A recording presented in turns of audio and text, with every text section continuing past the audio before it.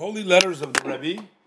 We're doing in volume 8. We're up to letter number 2522.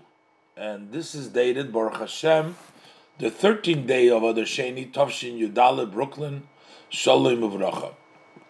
The Rebbe says, I was shocked to receive your letter dated the 3rd day of Adar Sheni, in which you write about the health situation. Doesn't say, apparently it's dotted Tichem she live. He says it's already that she's been 6 weeks in the hospital. So the Rebbe says this is a very similar message as we see the Rebbe wrote this before, that you have to give over to her. And again, we see in letters Rebbe's many times, all through Rebbe's letters. And I think also that the medical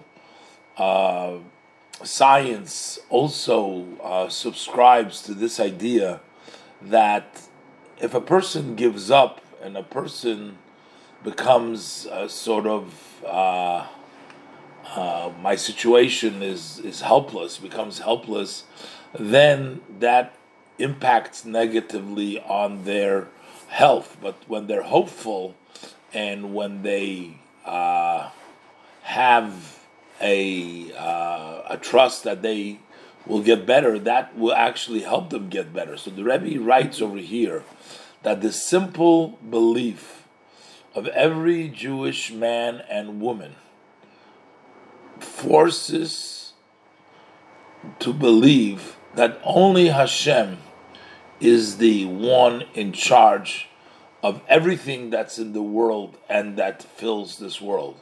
He's in control, even in this physical world, and every individual man or woman individually is included, which means each of our health, our life, what we have, our standing, is specifically connected with the belief that Hashem is the one in charge, what happens with us. And since the blessed Hashem is the essence of good, for sure He wishes to give only good and kindness to each one and one, to every man or woman.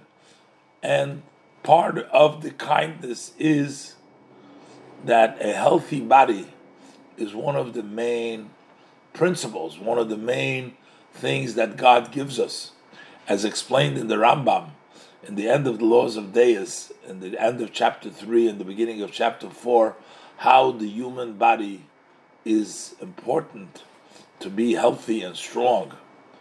And it's also known, the teaching of the Baal Shem Tov, on the verse who says that when you see over there, the verse talks about, and we've gone through this several times already in the Rebbe's letters, when you see a donkey of your enemy kneeling under its load, and to metaphorically speaking, that donkey is your body. Sometimes it's lazy, it's kneeling under the load, it doesn't want to carry the load of Torah, mitzvot.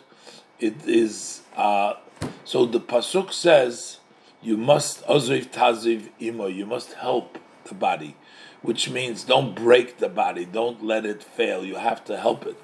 Explained in the Maimer, Rebbe says in the Maimer talk that I gave on Yud Shvat Tavshin Yud Gimel.